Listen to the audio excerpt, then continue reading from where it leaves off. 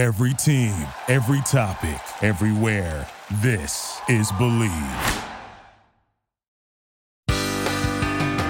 Mark and Sarah talk about shoot. Mark and Sarah talk about shoot. Mark and Sarah talk about songs. Hello and welcome to episode 212 of Mark and Sarah Talk About Songs, where we go places that no man has gone before. I do, however, have a certain logical assumption that you, Sarah, brought this metaphor's dying. But the point is, Sarah, you brought this song to the table today. So why don't you tell us what we'll be discussing? I did. We are discussing Leonard Nimoy's felonious attack on Proud Mary. Spoiler. I do remember how we chose this Leonard Nimoy selection, which is that there was like a list of them and they all seemed equally hilariously offensive. So I asked Mark to pick a number between like 1 and 5 or something, and the one he picked it wound up being Proud Mary in this list.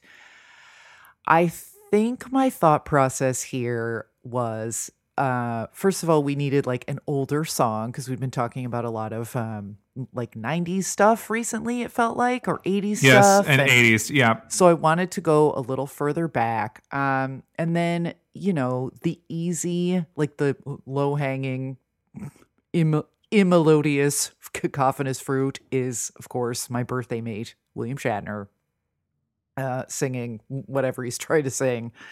So I thought, let's try the Nimoy, because I don't really have any memory of what that was. I do remember that it was quite misguided and that he might have been better off sticking to his photographs and also paintings that he did of, quote, very full-figured women. Which he talked about this with NPR like 10 or 15 years ago. We'll try to remember to link that in the show notes. This, like Star Trek vanity project and song are a whole subgenre. I don't know, man. Like, this was really a fascinating case because it's not good, but the ways that it forces you to think about why things are or are not good or pleasing or successful as interpretations. Like, this is everything that we do here, but at what cost? Let's hear a clip.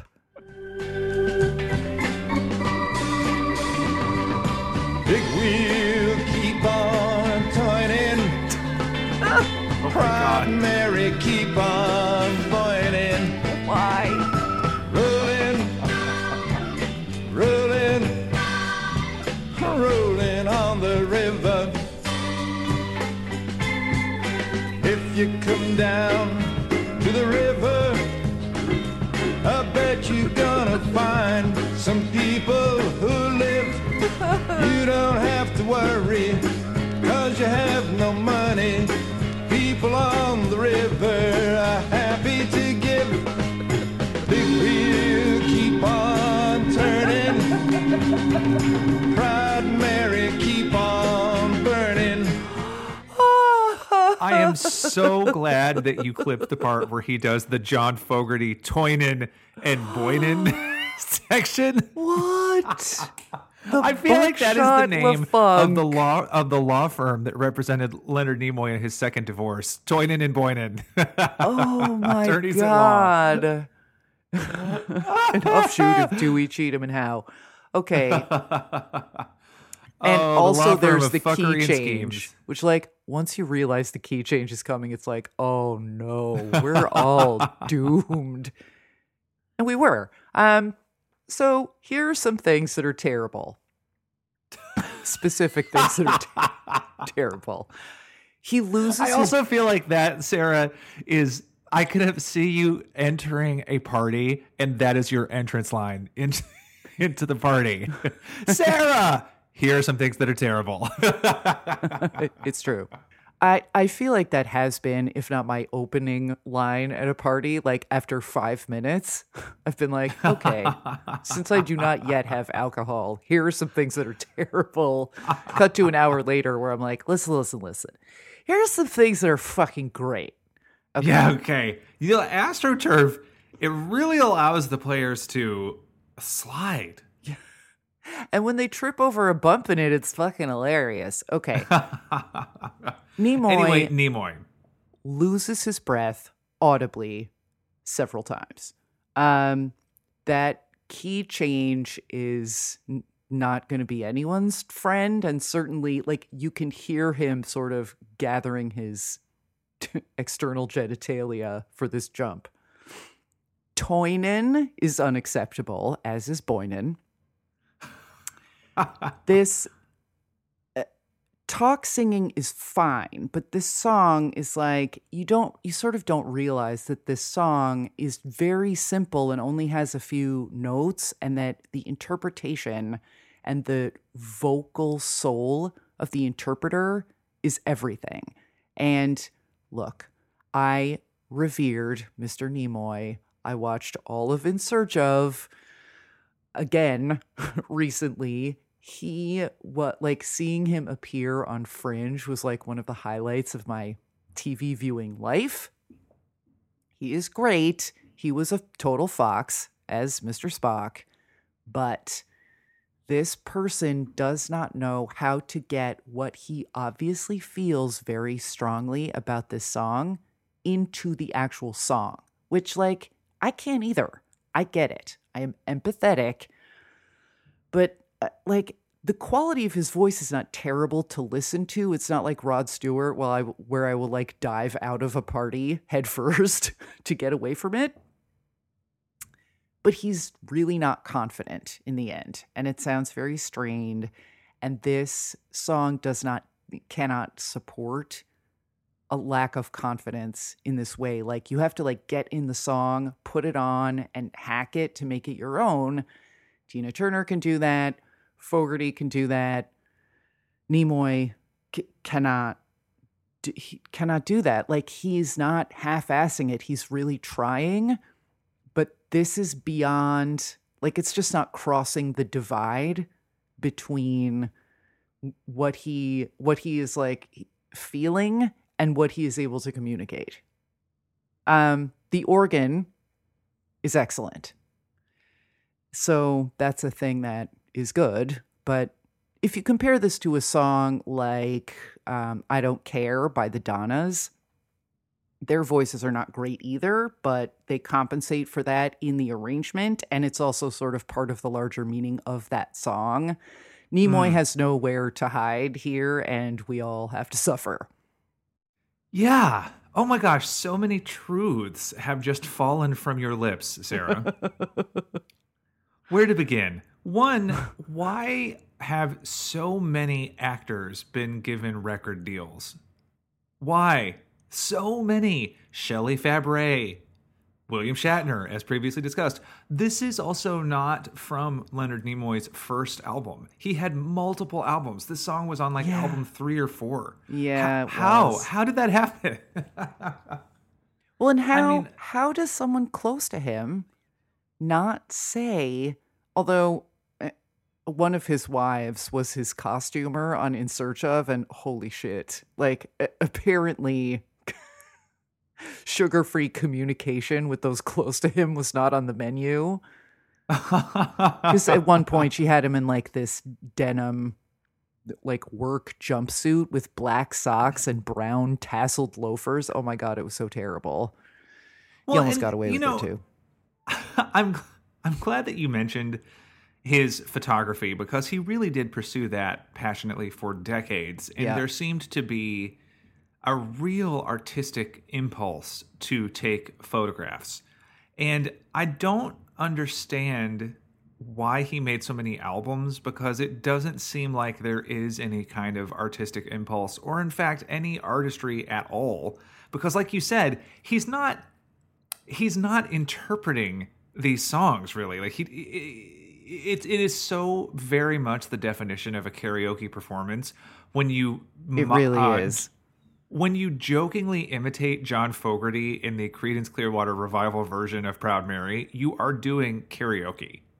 And it's just like, it is fascinating to me that he doesn't have a point of view on this material. I mean, I will admit this is the only Leonard Nimoy song that I have heard. Maybe in other songs his interpretive gifts are clear, but it seems to me that he just sort of strolled in, maybe was like 2 cognacs in by the time that they started up the tape machine, and he was just like, I'm having a lark, boys. But like when Dean Martin does that, we've talked about Dean Martin before, Dean Martin has such a specific personality as a singer. You can hear in the way he's attacking the material the sort of wink in his voice. Leonard Nimoy also seems kind of drunk, but it doesn't seem like he's got a point of view. So yeah, it makes me think about what you said with regard to the Donnas and with other musicians who aren't necessarily great singers. Louie Louie by the Kingsmen, great example. It's like, but you can make up for a lack of vocal prowess with energy, of which Leonard Nimoy seems to be in short supply in this recording session. And yet, he was probably Sarah, smoking during it. And yet, Sarah, like you said too, this isn't okay. It is bad and it is terrible, but in another way, it's pleasurable. It's like weirdly pleasurable. I think it's partly weirdly it does have to do with that pleasurable organ. for people who do what we do to be like, but why is it terrible? Like just Yes. flipping over the tapestry and it's like, is that cat hair? Like, like I feel like the challenge of analyzing why this fails makes it pleasurable, whereas like objectively as a piece of aural experience, it is a D+. Yeah, and I think, okay, go with me on this. I think one of the reasons that this is an interesting failure is that the musicianship behind him sounds expensive. It doesn't sound like it's just like, it doesn't sound like Uncle Goocher just like came in with his wash tub bass. No, it's like they really got some good musicians back there, which makes it fascinating. It's like all of this money was spent so that someone with such limited skill could sing this song. Well, and I'm wondering, are you familiar with, I forget the name of this thing, but it's like a mashup of Carl Sagan and Stephen Hawking speaking about like the nature of the universe and like quantum physics relationships. And Sagan starts by imitating a whale song, and then he's auto-tuned while he's talking about the nature of the number one and the complexities of the human mind to, create systems. It's really a beautiful song, and I sort of miss Carl Sagan being in the world every time I hear it. Speaking of space.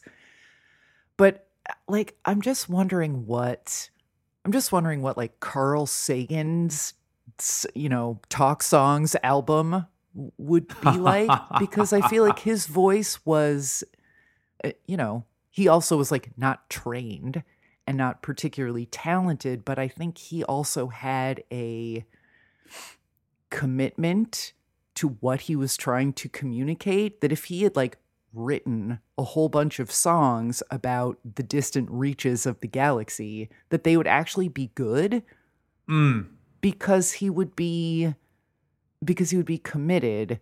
So maybe like Nimoy originals aren't as bad as covers. Yeah, his first album, Leonard Nimoy's first album, and again, I just want to stress, there were lots of Leonard Nimoy albums. His first album was called Leonard Nimoy Presents Mr. Spock's Music from Outer Space. Sure. And it seemed like that might actually be slightly better because it really is about like space and shit. Like there's a song, apparently there's a version of Twinkle Twinkle Little Star that he rewrote to be Twinkle Twinkle Little Earth. And it's just like, okay, why not?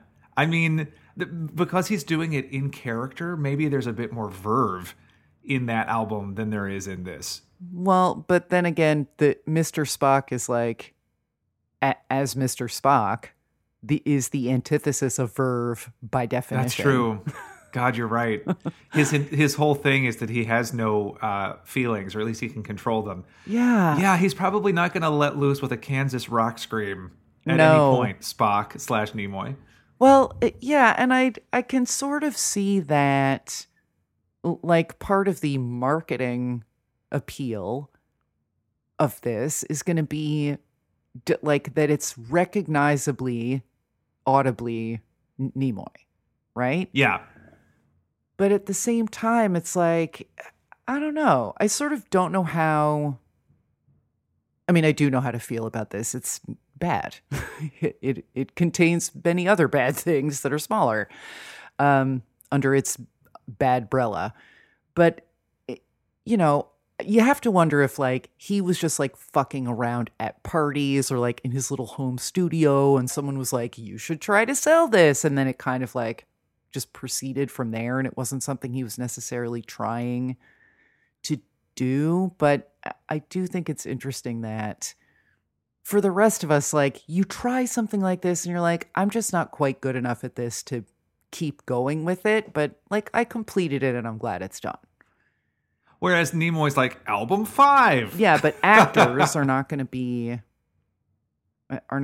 you know, either be told that or be able to realize that due to certain narcissistic tendencies. Yes. Love you, actors. Mean it.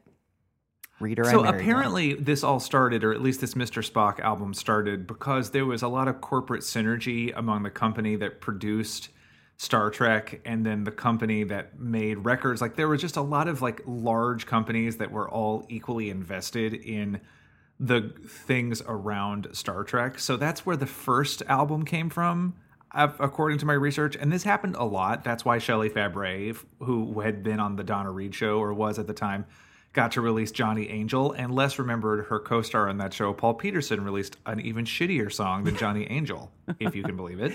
There are, I mean, I think CBS shows for sure. Yeah. And that's how Tab Hunter ended up with a record deal and all that shit. So, but again, like you said, though, it doesn't explain album 5. That might explain album 1. Like, Bruce Willis released an album. Yeah. But he didn't release 5. I love that one was the return of Bruno. Like, don't threaten us. Like, the sequel is the original Bruno. Like, okay, you know what? No. Putting the no this is just back in Bruno. This is just one of those reminders of, if you're, like, out there busting your ass in bars and clubs and you're actually a talented musician, it must be so demoralizing to see Leonard Nimoy's 5th album come out and just be like, well, fuck me then. Fuck my drag, as they say. Yeah. I mean, yeah. On the other hand, I feel like, Shatner is a more terrible singer who also was a more, like, resistant to reality self-promoter and always has been. Like, there's a TV movie in which he plays a killer pimp. I have seen it. It is really a lot of information that I have just given to you, and it's the tip of the information berg. But he wrote that series of sci-fi books, Tech Wars, right? Like, yeah. William Shatner clearly has the blithe confidence to believe he can do anything. He is a mediocre white man. It's really kind of amazing. And I am honored to share a birthday with him and Ms. Reese Witherspoon, who actually kind of knows how to angle this birthday to her advantage with a little more prestige. But Shatner's one of those that it's like he just never would go away and was just like a weeble wobble, like that. It was like, this is a fucking terrible album, and then sproing, he's back up, like doing, I don't even know what, painting, who knows? Yeah, or like winning an Emmy for Boston Public or Boston Legal or whatever. Yeah, one of those Bostons, not Boston Common, one of the other ones. I do want to say, one of the things that I was thinking about with this performance is that if I saw this at karaoke, I would be on my feet screaming in approval. On my feet screaming for the police. I know. But another thing that makes this fascinating is that this is not a William Hung level terrible vocal or Florence Foster Jenkins level. You know, like Right. he's serviceable, which somehow makes it worse to me. Yeah. Yeah, because it's like, this is, I think, the absolute best that he could do. Yes. And it just doesn't cross the corpus callosum, basically, from like words and technique into actual music, which is sort of something larger than the words and the music together, that is, you know, that Wordsworthian sense of poetry being communicated in song, that he just can't quite, like, the proportions are off. He doesn't have the recipe. And again, I'm not judging him. I don't either. Like, the occasional Kansas rock scream aside, I got nothing for you. Like, I just don't have that gift. And I suspect that were he still around, he would maybe agree with that he's like, you know, I really enjoy doing this and people would give me money, and I've been divorced a few times and I needed the money. So what do you want from me? Like, okay. Well, let me guarantee you that if someone right now called me up and said, we will give you $60,000 if you will go make an album of like Himalayan folk songs or whatever, I'd be like, sure. Where's the sitar or whatever? Sign me up. I'll do it. Or like Mark and Sarah, the duets. I mean, sure. Although, don't tempt us, universe. Look, they should back a Brinks truck up so that we don't do that, because it's like track 7. You're like, why do I always have to take the high parts again? I'm like, I don't know what you're talking about. More Sinatra? Shut up. Wait, are you sure that we're really up to the Marvin Gaye, Tammy Terrell standard? Yes, we are. Ain't no mountain high enough. Go, go, go. I can fly you to the moon. I've bought the space shuttle.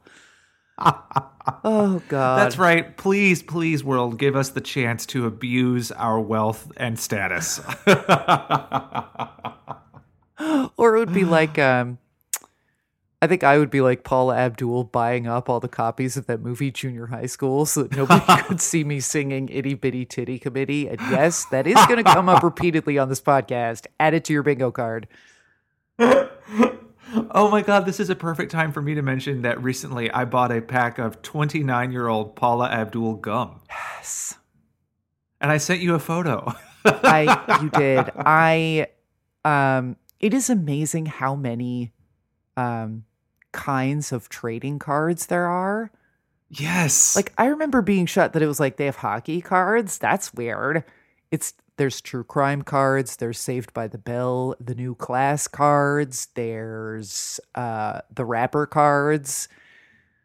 I'm sure there's Star Trek cards. I got Dave Cole a pack of X-Files cards that he's been torturing Tara with ever since. Sorry, girl.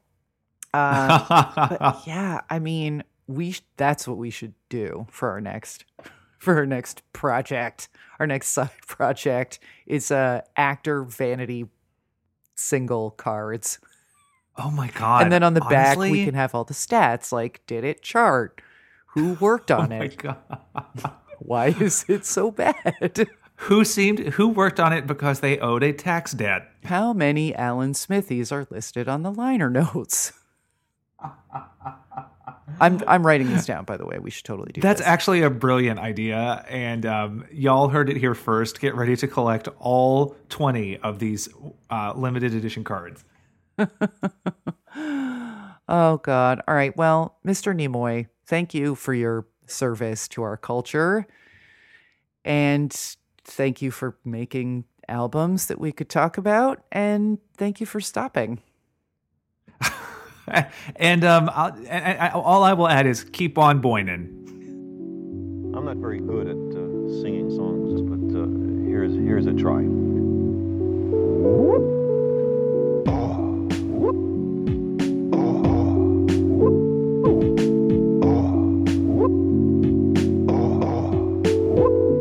If you wish to make an apple pie from scratch, you must first invent the universe. Space is filled. All Mark and Sarah Talk About Songs is hosted by Mark Blankenship, that's me, and Sarah D. Bunting. That's me. I also edit the podcast, which is a proud member of the Believe Network.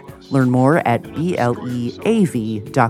To learn more about us, submit song requests, get a pop chart reading, or buy a Mastis book, visit our website at markandsarahtalkaboutsongs.com. You'll also find all of our social media links there too.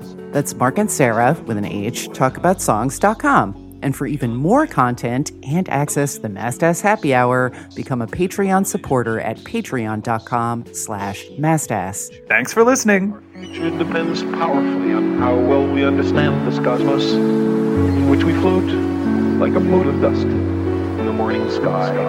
But the brain does much more than just recollect. It intercompares, it synthesizes, it analyzes, it generates abstractions. The simplest thought, like the concept of the number one, has an elaborate logical underpinning. Shoot, Mark and Sarah talk about shoot. Mark and Sarah talk about shoot. Mark and Sarah talk about songs.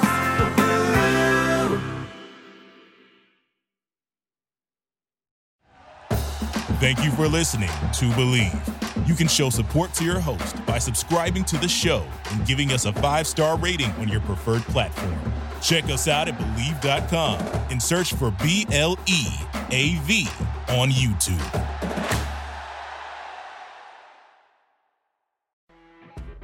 You know when you're listening to a true crime story that has an unbelievable plot twist that makes you stop in your tracks? That's what our podcast, People Are the Worst, brings you with each episode. I'm Rachel. And I'm Rebecca. We're identical twins who love true crime cases that make you say, didn't see that coming, and we hate the people responsible for them. Listen to People Are the Worst now on Apple, Spotify, or wherever you get your podcasts.